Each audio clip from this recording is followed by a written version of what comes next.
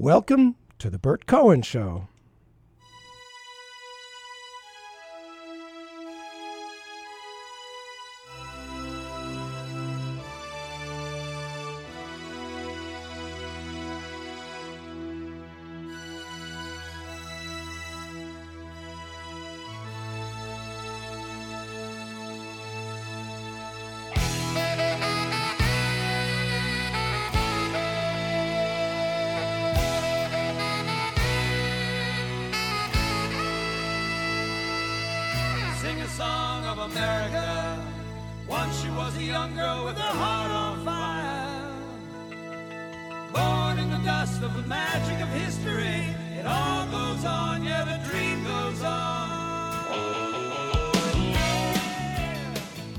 And the dream got a lot better for a lot of people on August 4th, 2010, when a judge in California said that, things are going to get a lot better for people who want to get married, whether you're straight or of the same gender. I'm talking, of course, about the decision to strike down Proposition 8. And it means a lot to an awful lot of people. And it actually affects the question of reproductive rights. And I'm very pleased that our guest today on the Burt Cohen Show is Jessica Ahrens. Thanks for being with us, Jessica. Thanks for having me, Burt. Well, for background, Jessica Ahrens is the director of the Women's Health and Rights Program at American Progress and a member of the Faith and Progressive Policy Initiative. Sounds like an interesting combination, one that has real possibilities. She's been seen on MSNBC, Fox News, that's FAUX, and ABC News, and heard on NPR and Clear Channel Radio, featured in the Baltimore Sun, The Nation, good old magazine, The Nation, Politico, Slate Magazine, Huffington Post, Science Progress, and RH Reality Check. Her publications include More Than a Choice, a Progressive Vision for Reproductive Health and Rights, and Future Choices, Assisted Reproductive Technologies and the Law. And I had a chance to deal with that last subject when I was in the state Senate trying to get insurance companies to cover in vitro fertilization. Of course, they chose not to. They cover such things as Viagra, but not reproductive health. Anyway, the decision, which was issued on August 4th in the case of Perry versus Schwarzenegger, contends that Proposition 8, which the voters approved in California, saying no, gays cannot get married, that proposition violated the constitutional rights of equal protection and due process, and that the judge declared that the law singled out gay men and lesbians for denial of a marriage license and enshrined the notion that opposite-sex couples are superior to same-sex couples. Well, clearly LGBT rights groups have a reason to celebrate, but according to Jessica Ahrens, reproductive rights activists also have reason to celebrate. How do reproductive rights factor into Judge Vaughn Walker's decision to strike down that Proposition 8 law? Well, as I see it, reproductive rights and justice include several core values, including the right to make reproductive and sexual decisions for oneself, freedom from rigid gender norms, gender equity in all areas of life, and respect for parenting, regardless of one's characteristics like sexual orientation. And so Judge Vaughn. Yeah, that's it. Walker. His opinion touches on many of those aspects, if not all of them. He talks about the role that gender norms used to play in marriage and how that's evolved over time, but what changed were gender roles, not the institution of marriage itself, the essence of marriage. And so so now marriage is coming together of equals, regardless of gender, regardless of sex. And so you don't have those gender roles restricting men and women in marriage, or opposite-sex couples in marriage, or same-sex couples in marriage. So that's one aspect, for instance. Another is that though sex, marriage, and procreation may be interrelated, and they used to all kind of come together as one, that's no longer, those strands have come apart. They're not a precondition for one another. So you don't have to be able to prove that you can procreate in order to get married.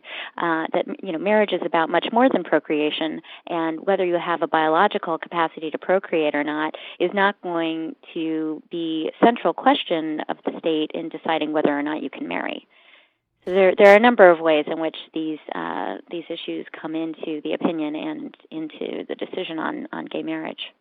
So if we're talking about procreation, and I look back on the relatively recent history of the institution of marriage, and it is not that old, really. I think you may know better than I. My guess is that the institution of marriage as we know it today has only been around certainly less than 500 years, which is not a really big slice of human history. But wasn't procreation part of the reason for marriage, or perhaps it was more political strength and power, that vast fortunes would marry other vast fortunes? I don't know, but it does seem that procreation was perhaps initially part of it, but certainly an awful lot of people, straight couples, do not procreate for one reason or another, maybe their choice. Right. Well, historically, marriage traditionally was much more about property rights and legal rights than anything else. It was about inheritance, about ensuring that the children were the children of a marriage who were entitled to inherit property. Right. Women didn't have their own legal or economic identity. It was subsumed once they were married right. by the husband, and women and children were essentially, in many ways, property of the husband. Yes. It was a way for families to pass on property mm-hmm. and financial resources. It was before DNA tests. No one had any way of knowing, whether a certain man was a father of children, and the way that they enshrined that in the law was by creating the institution of marriage. Now, over time, of course, our reasons for marriage have changed significantly, and that is no longer the reason that our country recognizes marriage and sees it as an important social institution. And so the reasons for marriage have evolved over time and from one society to another. And if you look at marriage around the world, you see it in many different forms from the way we experience it here in the United States. There may be polygamy in some cases. There may be no divorce. Women still may have their legal and economic identity subsumed by their husband. And we have moved past that in this country. And so this is part of the evolution of marriage. The core of the institution has remained the same, but many of the trappings of marriage have changed over time. We are talking with the Center for American Progress's Jessica Ahrens about the historic decision, and this is history. I know history when I see it, and this is history, when Judge Von Walker struck down the anti-gay marriage Proposition 8 law. And how does this decision affect that other issue of reproductive rights? I mean, this is something that just has refused to go away for a long, long time. And I have found over the years, being a radio host as well as being a state senator for 14 years, I found it interesting. And I never could see quite the reason, but the people who came out against equal rights for differently sexually oriented adults were the same people who were against reproductive rights. Can you shed some light on that connection there? I think it really does all come under this idea of gender roles. What are traditional gender roles? What defines a man? What defines a woman? And in many ways, we used to define those things by economic role, by a man working in the economic realm and a woman at home raising the children, by sexual orientation, by this idea that marriage contained one man and one woman. And these roles are changing. So anytime people stop conforming to these rigid notions of gender, it makes some people in this country quite uncomfortable. They don't like it. They want to be able to cling to a sense of clarity around the roles of men and women. And they really, I think, want to box people into those roles. So that's why something people don't remember so much anymore is that back in the 60s and 70s, along with abortion rights, a big ticket item on the feminist agenda was childcare. There was a big push to make childcare universal and have the government make childcare available and affordable to everyone so that it would be easier for women to go into the workforce as they already were doing. And Congress actually passed something, and Nixon vetoed it. And it was part of Phyllis Schlafly and all the conservatives who fought abortion rights and other feminist agenda items fought child care because they said it was communist, it was the government taking over the raising of your children, and they used fear-mongering. And they've been using these strategies ever since. And so I think same-sex marriage taps into these same fears about what are the roles of people in society, who's raising children, are we going to have a woman at home and a man in the workplace, or are women going to compete with men on equal footing in the workplace, and are they going to share equal responsibilities in the home?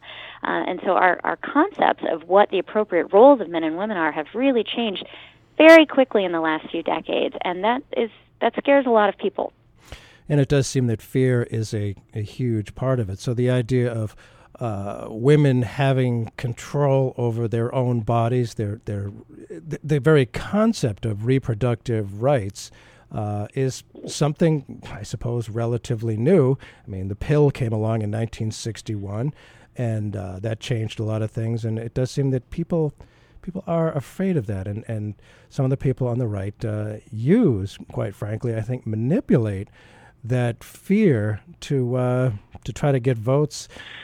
And one of the issues about, marriage being something between equals, a choice that people make between equals, and that gender roles are no longer the basis of marriage, that, it's consenting equals. So it seems like that forms, if we were to take, and this is, I don't know if this can be nailed down in law, but if you take as a given that this is the basis, the foundation, that consent of equals is the basis for marriage, is the basis for strong reproductive rights and equal rights to marry. If you don't have that, frankly, equality, then you can have discrimination against gay people's rights to equal rights to marry and reproductive rights. So it seems, once again, to boil down to, the old traditional male domination. And go ahead. Yeah, no, I think that's right. It's interesting with this line of cases. One of the things that's historically significant about this decision, the Perry versus Schwarzenegger decision in California, is that it's the first time a federal court has ruled on same-sex marriage. And there are a number of state courts that have ruled previously, but this is the first time the federal court has done so. And interpreting federal law, it was based on two different pieces of the 14th Amendment, the Due Process Clause and the Equal Protection Clause. Right. And these are where we find our fundamental rights. This is where the courts come in to protect our fundamental freedoms. And the Due Process Clause and the Equal Protection Clause come up consistently in Griswold versus Connecticut, the right to birth control. That was in 1965. Right. That was based on the Due Process Clause's protection of the right to privacy. Roe versus Wade was, again, on the Due Process Clause, right to privacy. Right to abortion was encompassed within that. The Lawrence versus Texas, where states were no longer, where the Supreme Court said states can no longer ban sodomy. That was, depending on whose opinion you read, either based on due process or an equal protection. And now you've got Judge Walker saying, based on due process and equal protection, we can't deny gays the right to marry. Feminists have looked at the Griswold and Roe decisions and said, why didn't the court find a violation of equal protection there as well? It's all well and good that you found a right to privacy in the Due Process Clause, but this is about women's equal rights. So it's actually the point you were just making, Bert, that in order for women to be equal to men politically and economically and legally, they need to be able to control their fertility. They need to be they need to determine their reproductive course in life, when and whether they'll have children. And I do see that as a fundamental aspect of equality, and some have the people who brought those cases argued for equal protection coverage as well as due process, and the court had decided just to go with the due process strand. But many have argued it would have been better if the court had also found a violation of equal protection. And so we'll see if that ever gets some additional life down the road. But these really are critical elements of having equality, true gender equality in this country.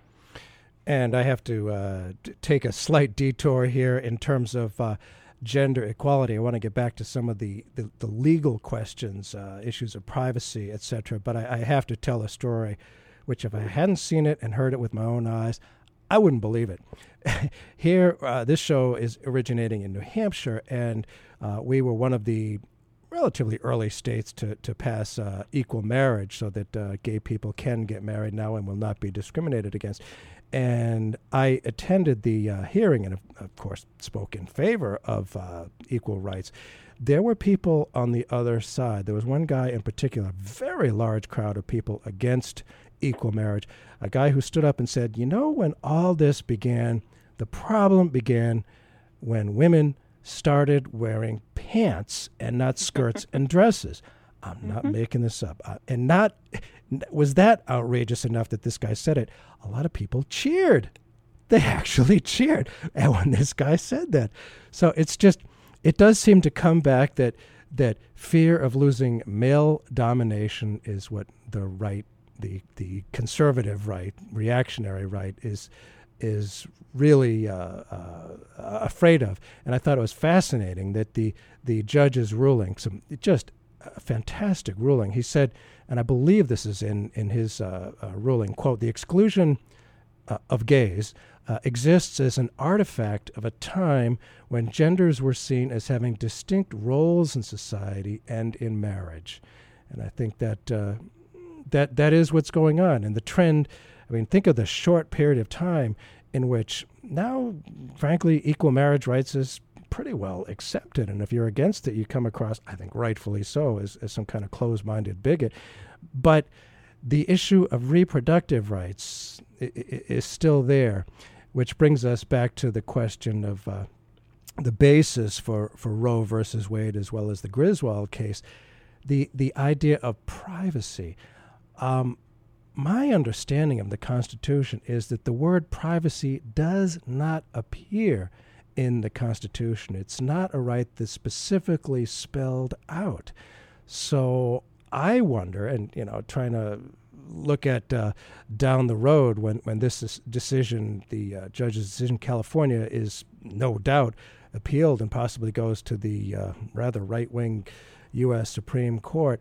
What about the legality of the term privacy, and that as a basis for protection for reproductive rights as well as equal rights to marriage? Well, I think there's several open-ended questions right now.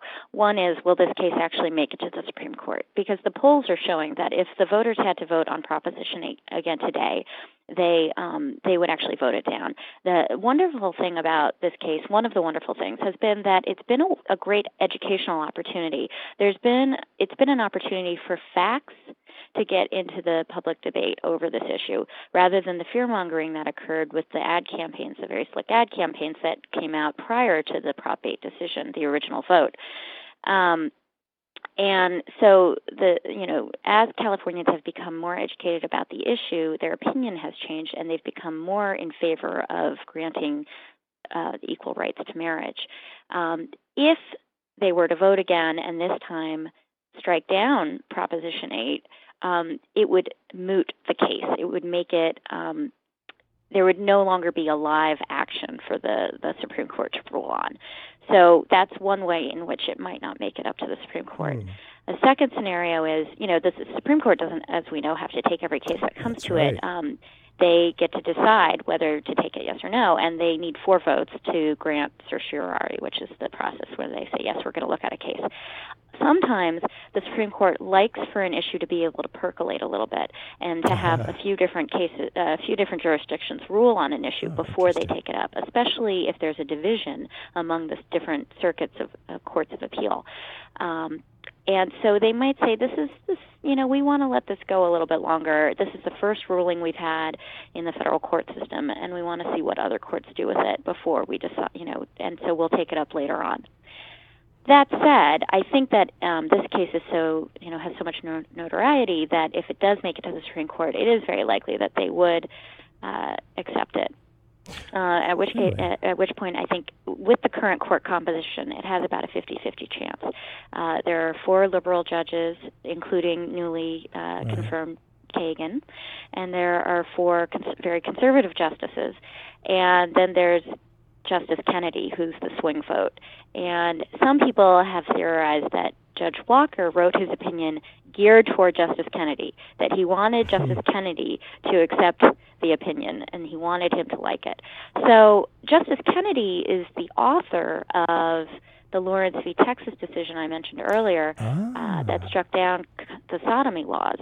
And he has grown a little bit more liberal over time with regard to gay rights issues and more conservative with regard to reproductive rights issues. So first of all, I think it's not likely that with the current court's composition we're going to see any backtracking on the right to privacy itself. I think that there's still a majority of the members of the court who see a right to privacy embodied in the Constitution, even though there is an actual text that says there is a right to privacy. And by the way, I'll note something that often doesn't get mentioned when conservatives say, well, there's no right to privacy in the Constitution. It's not written in there, and therefore it doesn't exist. There's also no right to travel in the Constitution, written into the Constitution. There are many rights we have that aren't explicitly written into the Constitution, and yet I think people take for granted and would be shocked if the government tried to impede those rights.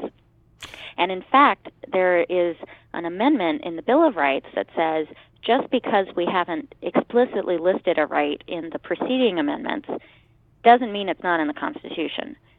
So there are a number of when the courts do something conservatives don't like, they call them activists, and they say, oh, they're just legislating from the bench. They're making up the law.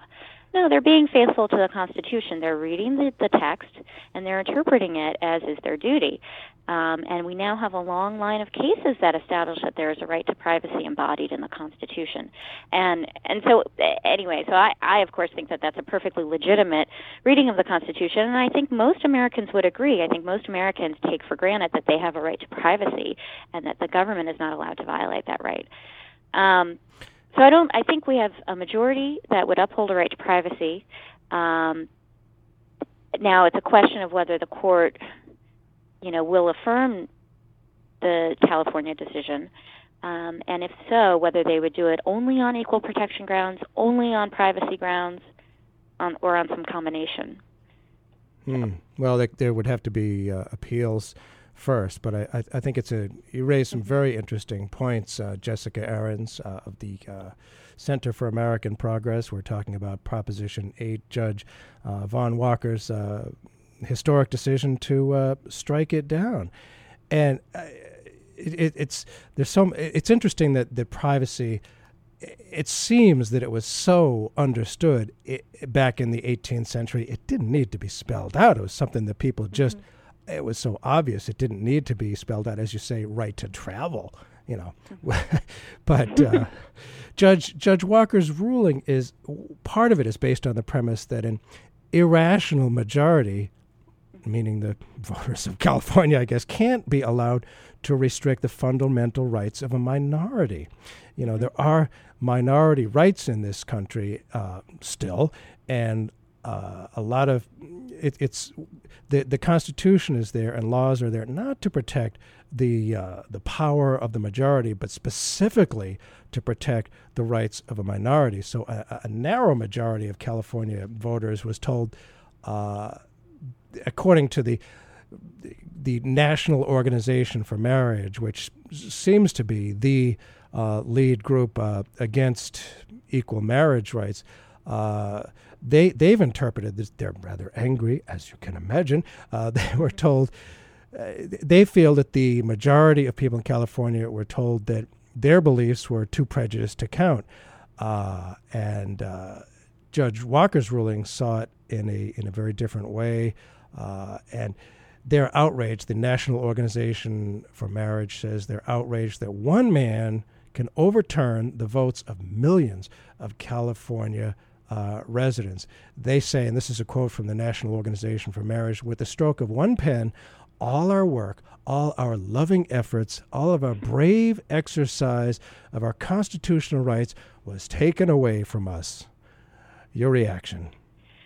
Well, my reaction is, first of all, that we are a democracy, but one of the things that's, I think, genius about our system of government and checks and balances is that might doesn't make right. And so, as you said, there are protections in our Constitution that protect minority rights from majority rule. There are some things that we view as so fundamental that we are not going to put them up for a vote. Or if we do mistakenly put them up for a vote, the courts are there as a backstop to say, no, this goes too far. And people are entitled to whatever personal beliefs they hold, and nothing in this decision restricts their First Amendment rights to express those views, and nothing in this decision interferes with the right of churches to refuse to acknowledge or sanction things like same-sex marriage or anything else, like divorce, for instance. Civil law recognizes divorce. Churches don't have to recognize it if they don't want to. Nothing impedes free exercise rights. Nothing impedes First Amendment rights in this decision. But what it does is it says you as a private individual can believe what you want, but the government can't enshrine that prejudice into law.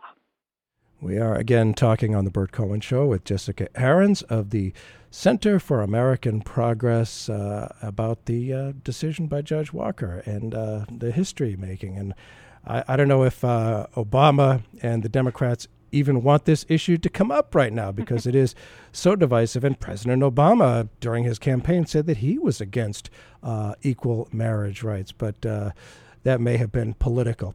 Could possibly be a political judgment on his... Potentially. I do think that was probably a political calculation on his part. I have no idea, of course, what he personally believes. But Judge Walker, again, said that, one of the defenses that the proponents of Proposition 8 said was that, same-sex couples don't need marriage because in California we have domestic partnerships, and that's good enough. And Judge Walker found, as a matter of fact, that domestic partnerships are not equal to marriage in terms of both tangible and intangible benefits. It's not an equivalent substitute. It's like saying you're separate but equal. And the Supreme Court has long said that our Constitution does not allow separate but equal treatment. Yes, so that's for sure. Separate but equal has been ruled down again and again very, very clearly. A wonderful ruling that I believe came out of the 1954 decision, Brown versus Board of Education. But that's right. Another fantastic moment in history. And one of the issues that the anti-equal marriage people speak about is the children, protecting the children, and making sure that we have children. I just saw on a video today Martin Luther King's niece saying that the rights of gays to marry equals genocide, because without procreation, our society, ceases to exist.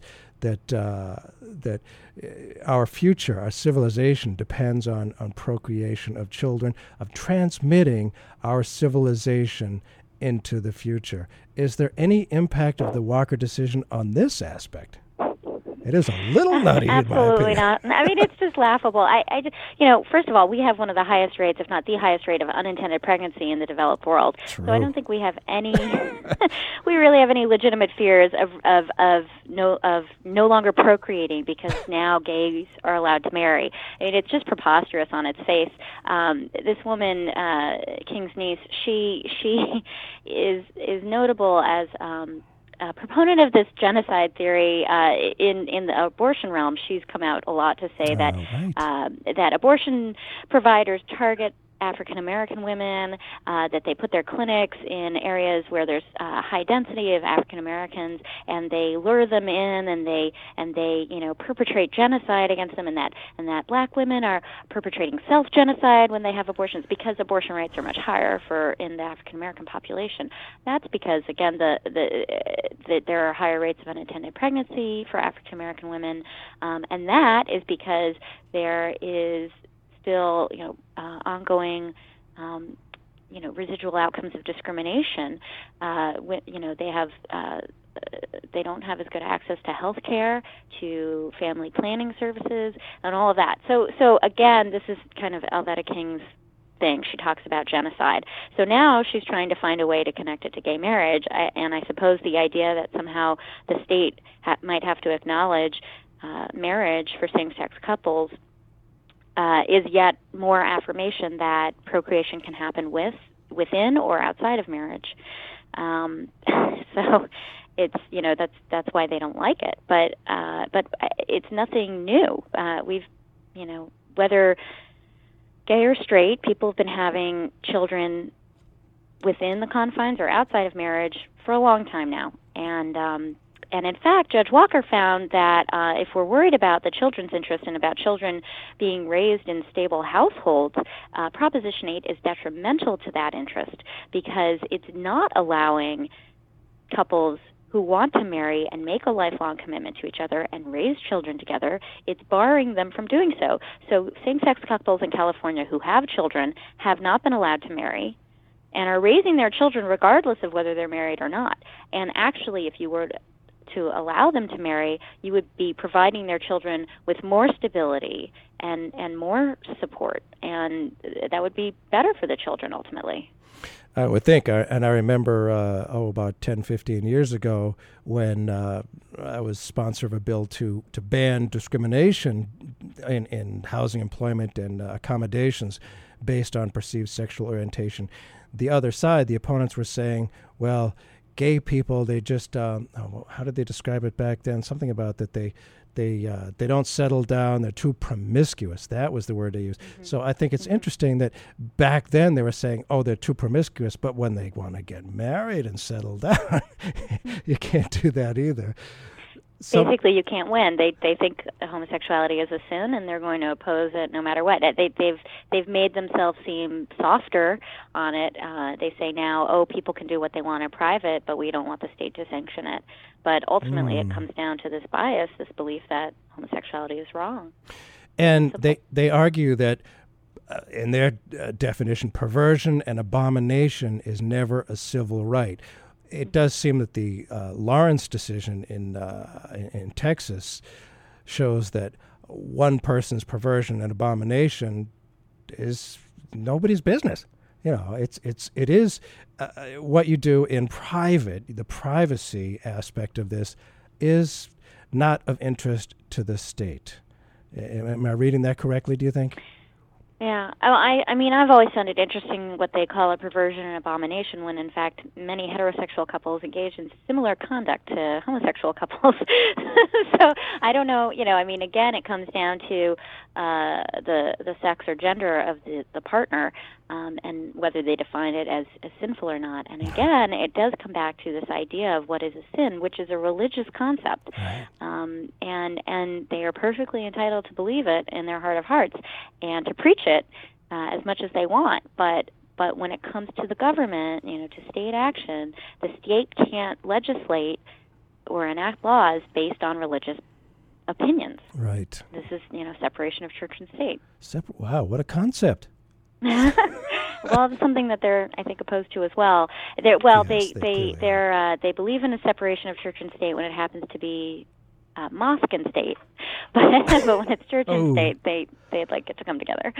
My goodness, yes, that this is a Christian nation, and the Texas School Board had a lot to say about that too, and affecting the schools. And they argue again about the future of our children. That I think both sides, all sides, would agree that the state, the government, does have an interest in children, in educating our children, in making sure that children are taken care of, and that it just an economic issue. Really, it costs more to incarcerate people who commit crimes than it does to teach them, and to have good role models and good modeling, to prevent children from becoming, problems to society. And the detractors of equal marriage rights argue that it is in the state's interest to have one man, one woman, and that they make better parents. Here's a softball. Hit it. Yeah, no, I mean, that's another groundbreaking aspect of this court decision, is that Judge Walker found, based on the evidence in the record, that there was no evidence that opposite-sex parents are somehow superior parents to same-sex parents. That, again, it's really about the love and nurturing and stability that they can give their children, and that it doesn't differ based on gender. That everyone is capable, generally speaking, of being good parents. And so, of course, the state has a role in determining the fitness of parents, right, making sure that children aren't being neglected, that they're being cared for. But other than that, but gender alone or sexual orientation, those are not determining factors. I think that's a canard that the other side has used over and over again throughout the years, and it's been slowly but surely debunked in both equal marriage cases and in adoption cases and other cases where gays and lesbians are seeking equal rights and the ability to form families, without discrimination. We've learned through, the evidence has shown clearly that gender is not the deciding factor, and sexual orientation is not a deciding factor in one's ability to be a good parent. That's for sure. I mean, you look at the child abuse and neglect cases now, the vast majority have been with, one man, one woman, and it's not a determinant at all, for sure. Right. Jessica, let me just ask also about parental rights here. The National Organization for Marriage, again, argues that gay marriage under this would be taught in schools, whether parents like it or not. Parents have been upset through the years of the occasional case where a teacher is brave enough to have some children's book as part of the curriculum about gay people getting marriage. Is this true or not true that the parents' rights over their children might be infringed by gay marriage being taught as something that's okay in the schools? Again, I think that this is, the fear-mongering that we've seen. That was a prominent feature of the Proposition 8 campaign. And it goes back, it taps into this stereotype about gays and lesbians somehow being pedophiles. And, back in the 70s, when, we started seeing a gay rights movement emerging, to this day, people could be fired for being gay. There's still around the country, there's not a lot of protections for gays and lesbians in employment.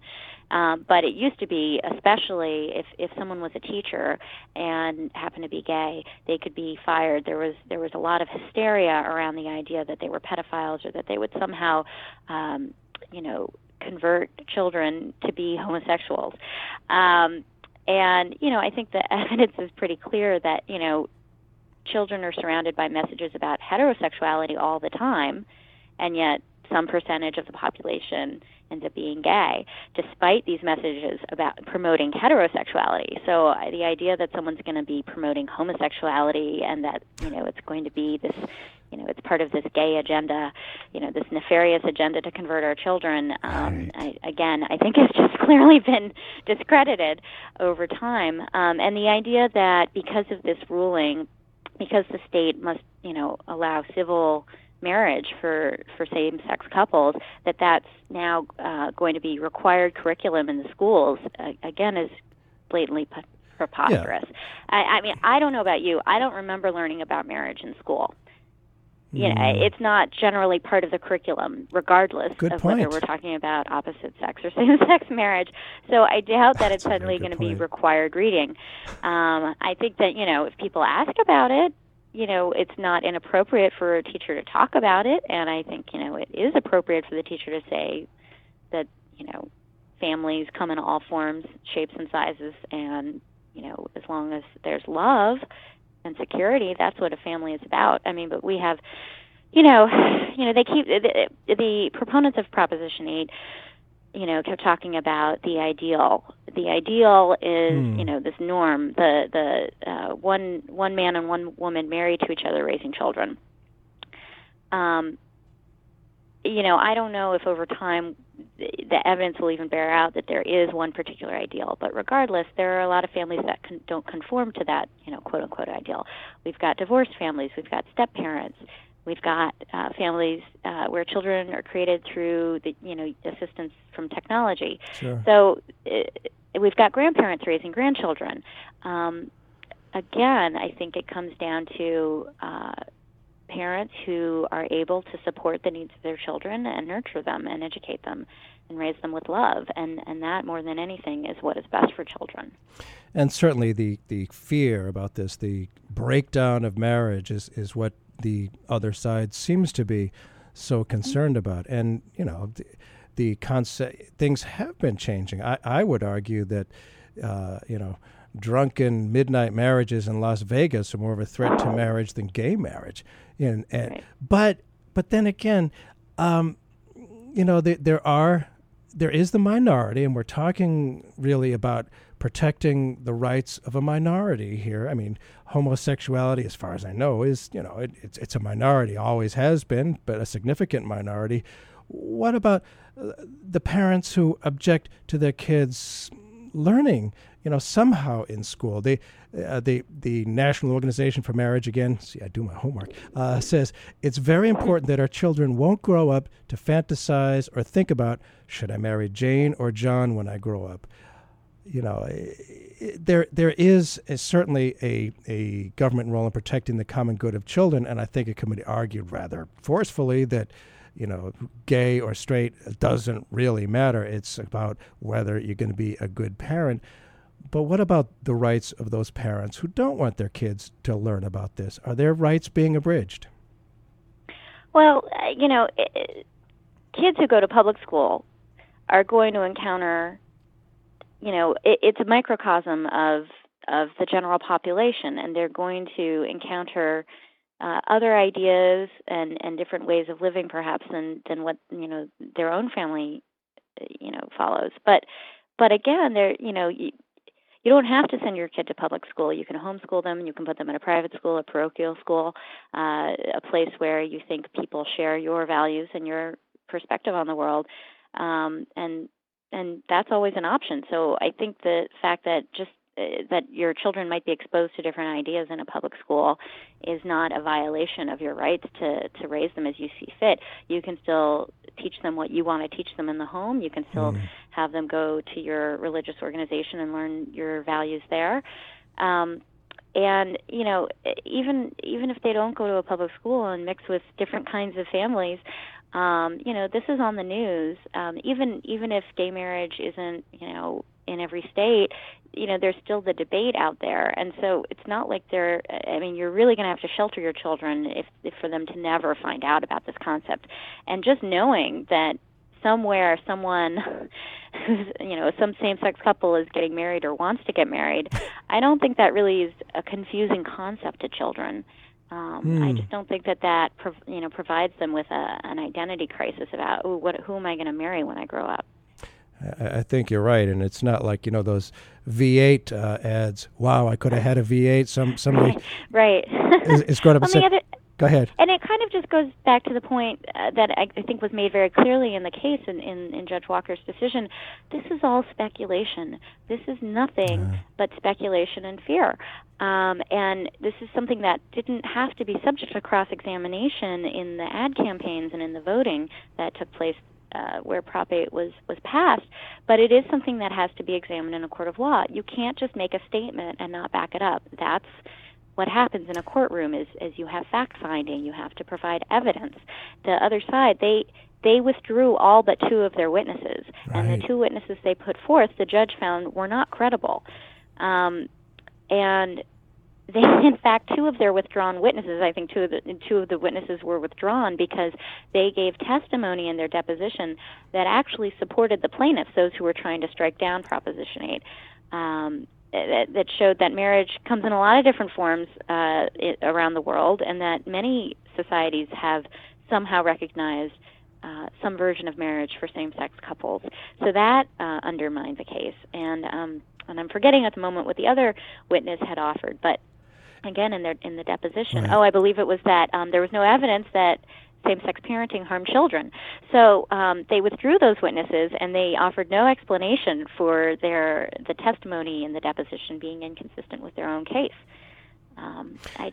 They've offered a lot of speculation, but when examined, according to the facts, their case just couldn't stand up in court.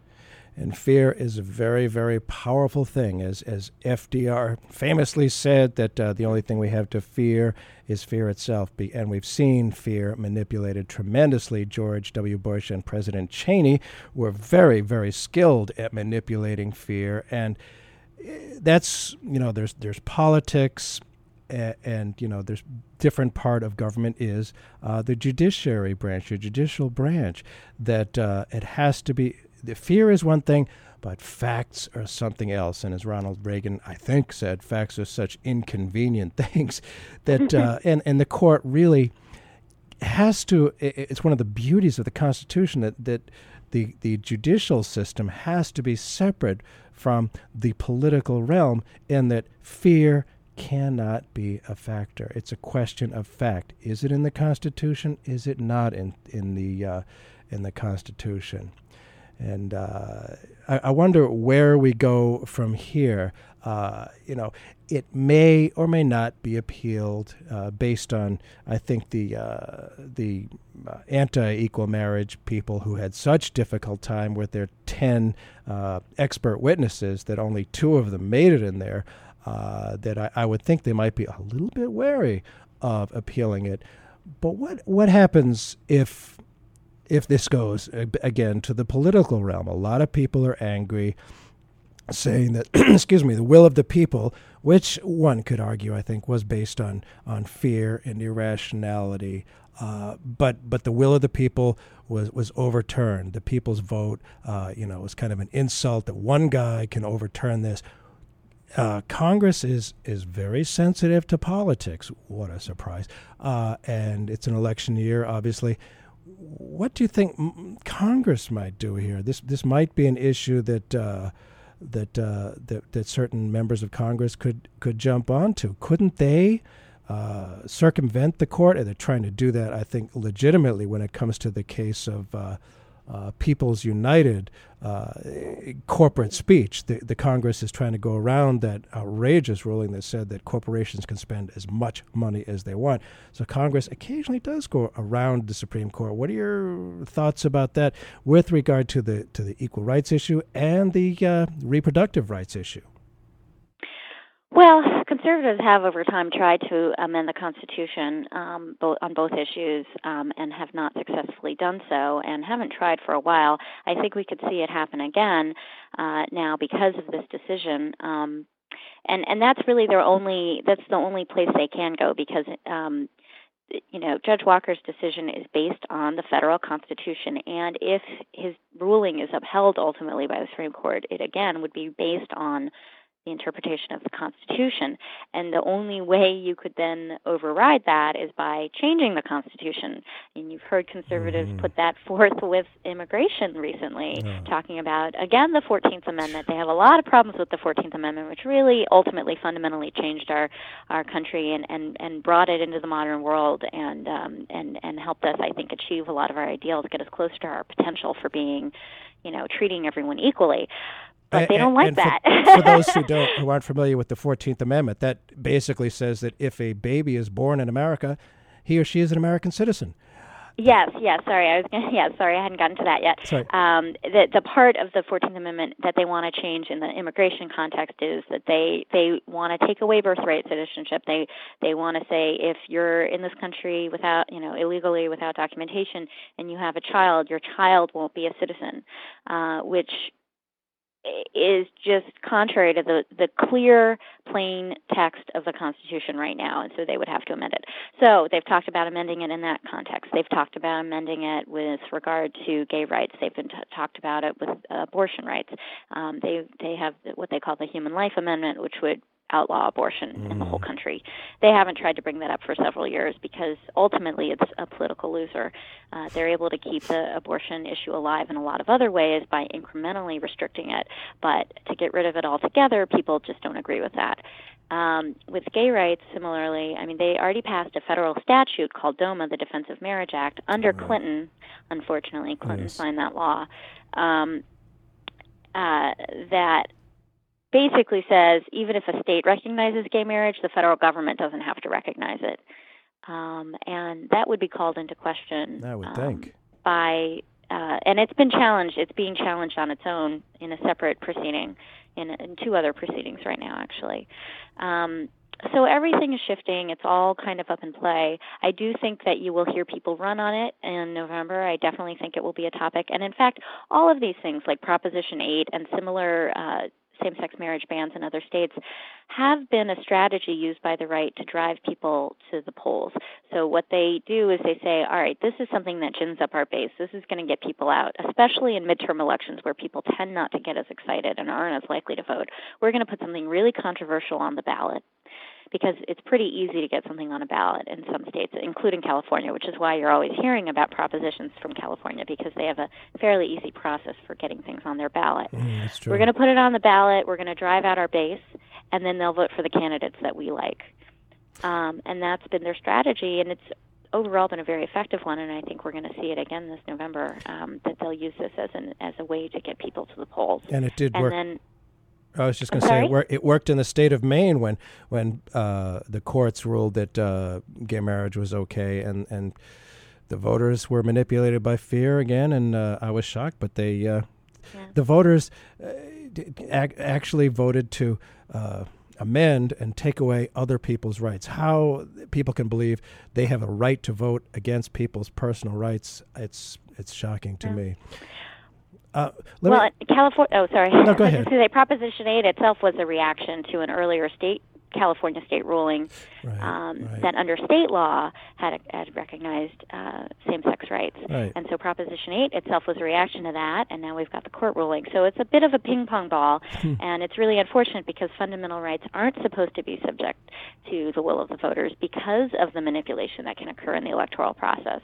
But this is not the last that we'll hear about this issue. You jumped on my last question. Was going to be is the fight for equal marriage and reproductive rights at last over?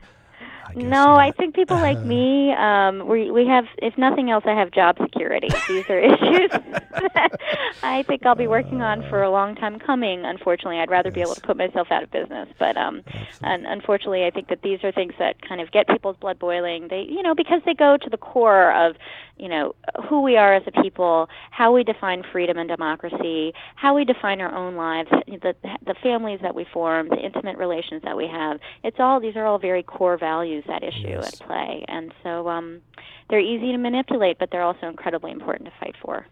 Absolutely. Jessica Ahrens, thank you so much for being with us today. You are with the Center for American Progress, and I really appreciate your time on this, and I'm afraid you do have job security. Thanks very much for being with us on the Bert Cohen Show. It was a pleasure. All right, thanks. And do email me with your thoughts and suggestions, bert@thebertcohenshow.com. Thanks for being with us today.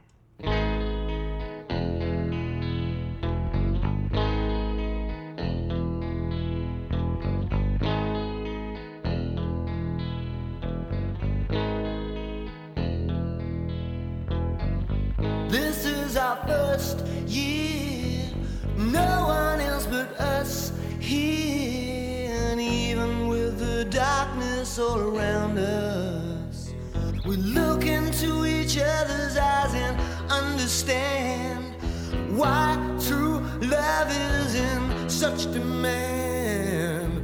I've got a gift wrap, we have got a course map, and everything I've wanted since I met you. Everything that's haunting me is out of view. So darling, can't you see how much I love you on our anniversary?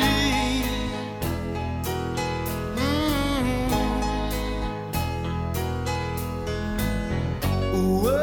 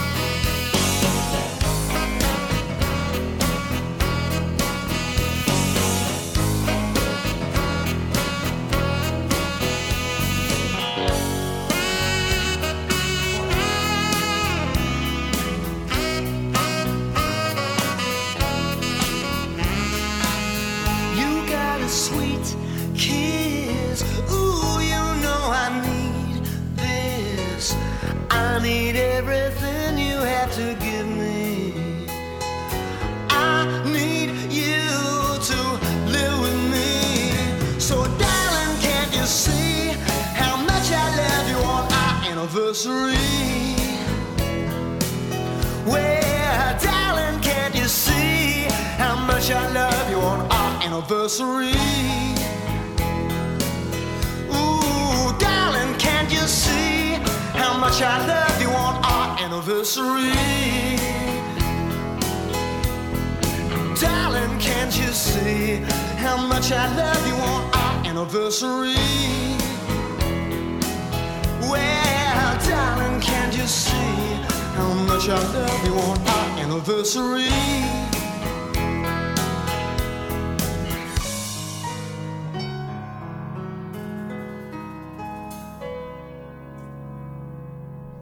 Going to the chapel and we're gonna get married. Going to the chapel and we're gonna get married. We really love you and we're gonna get married. Going to the chapel of love. Spring is here, love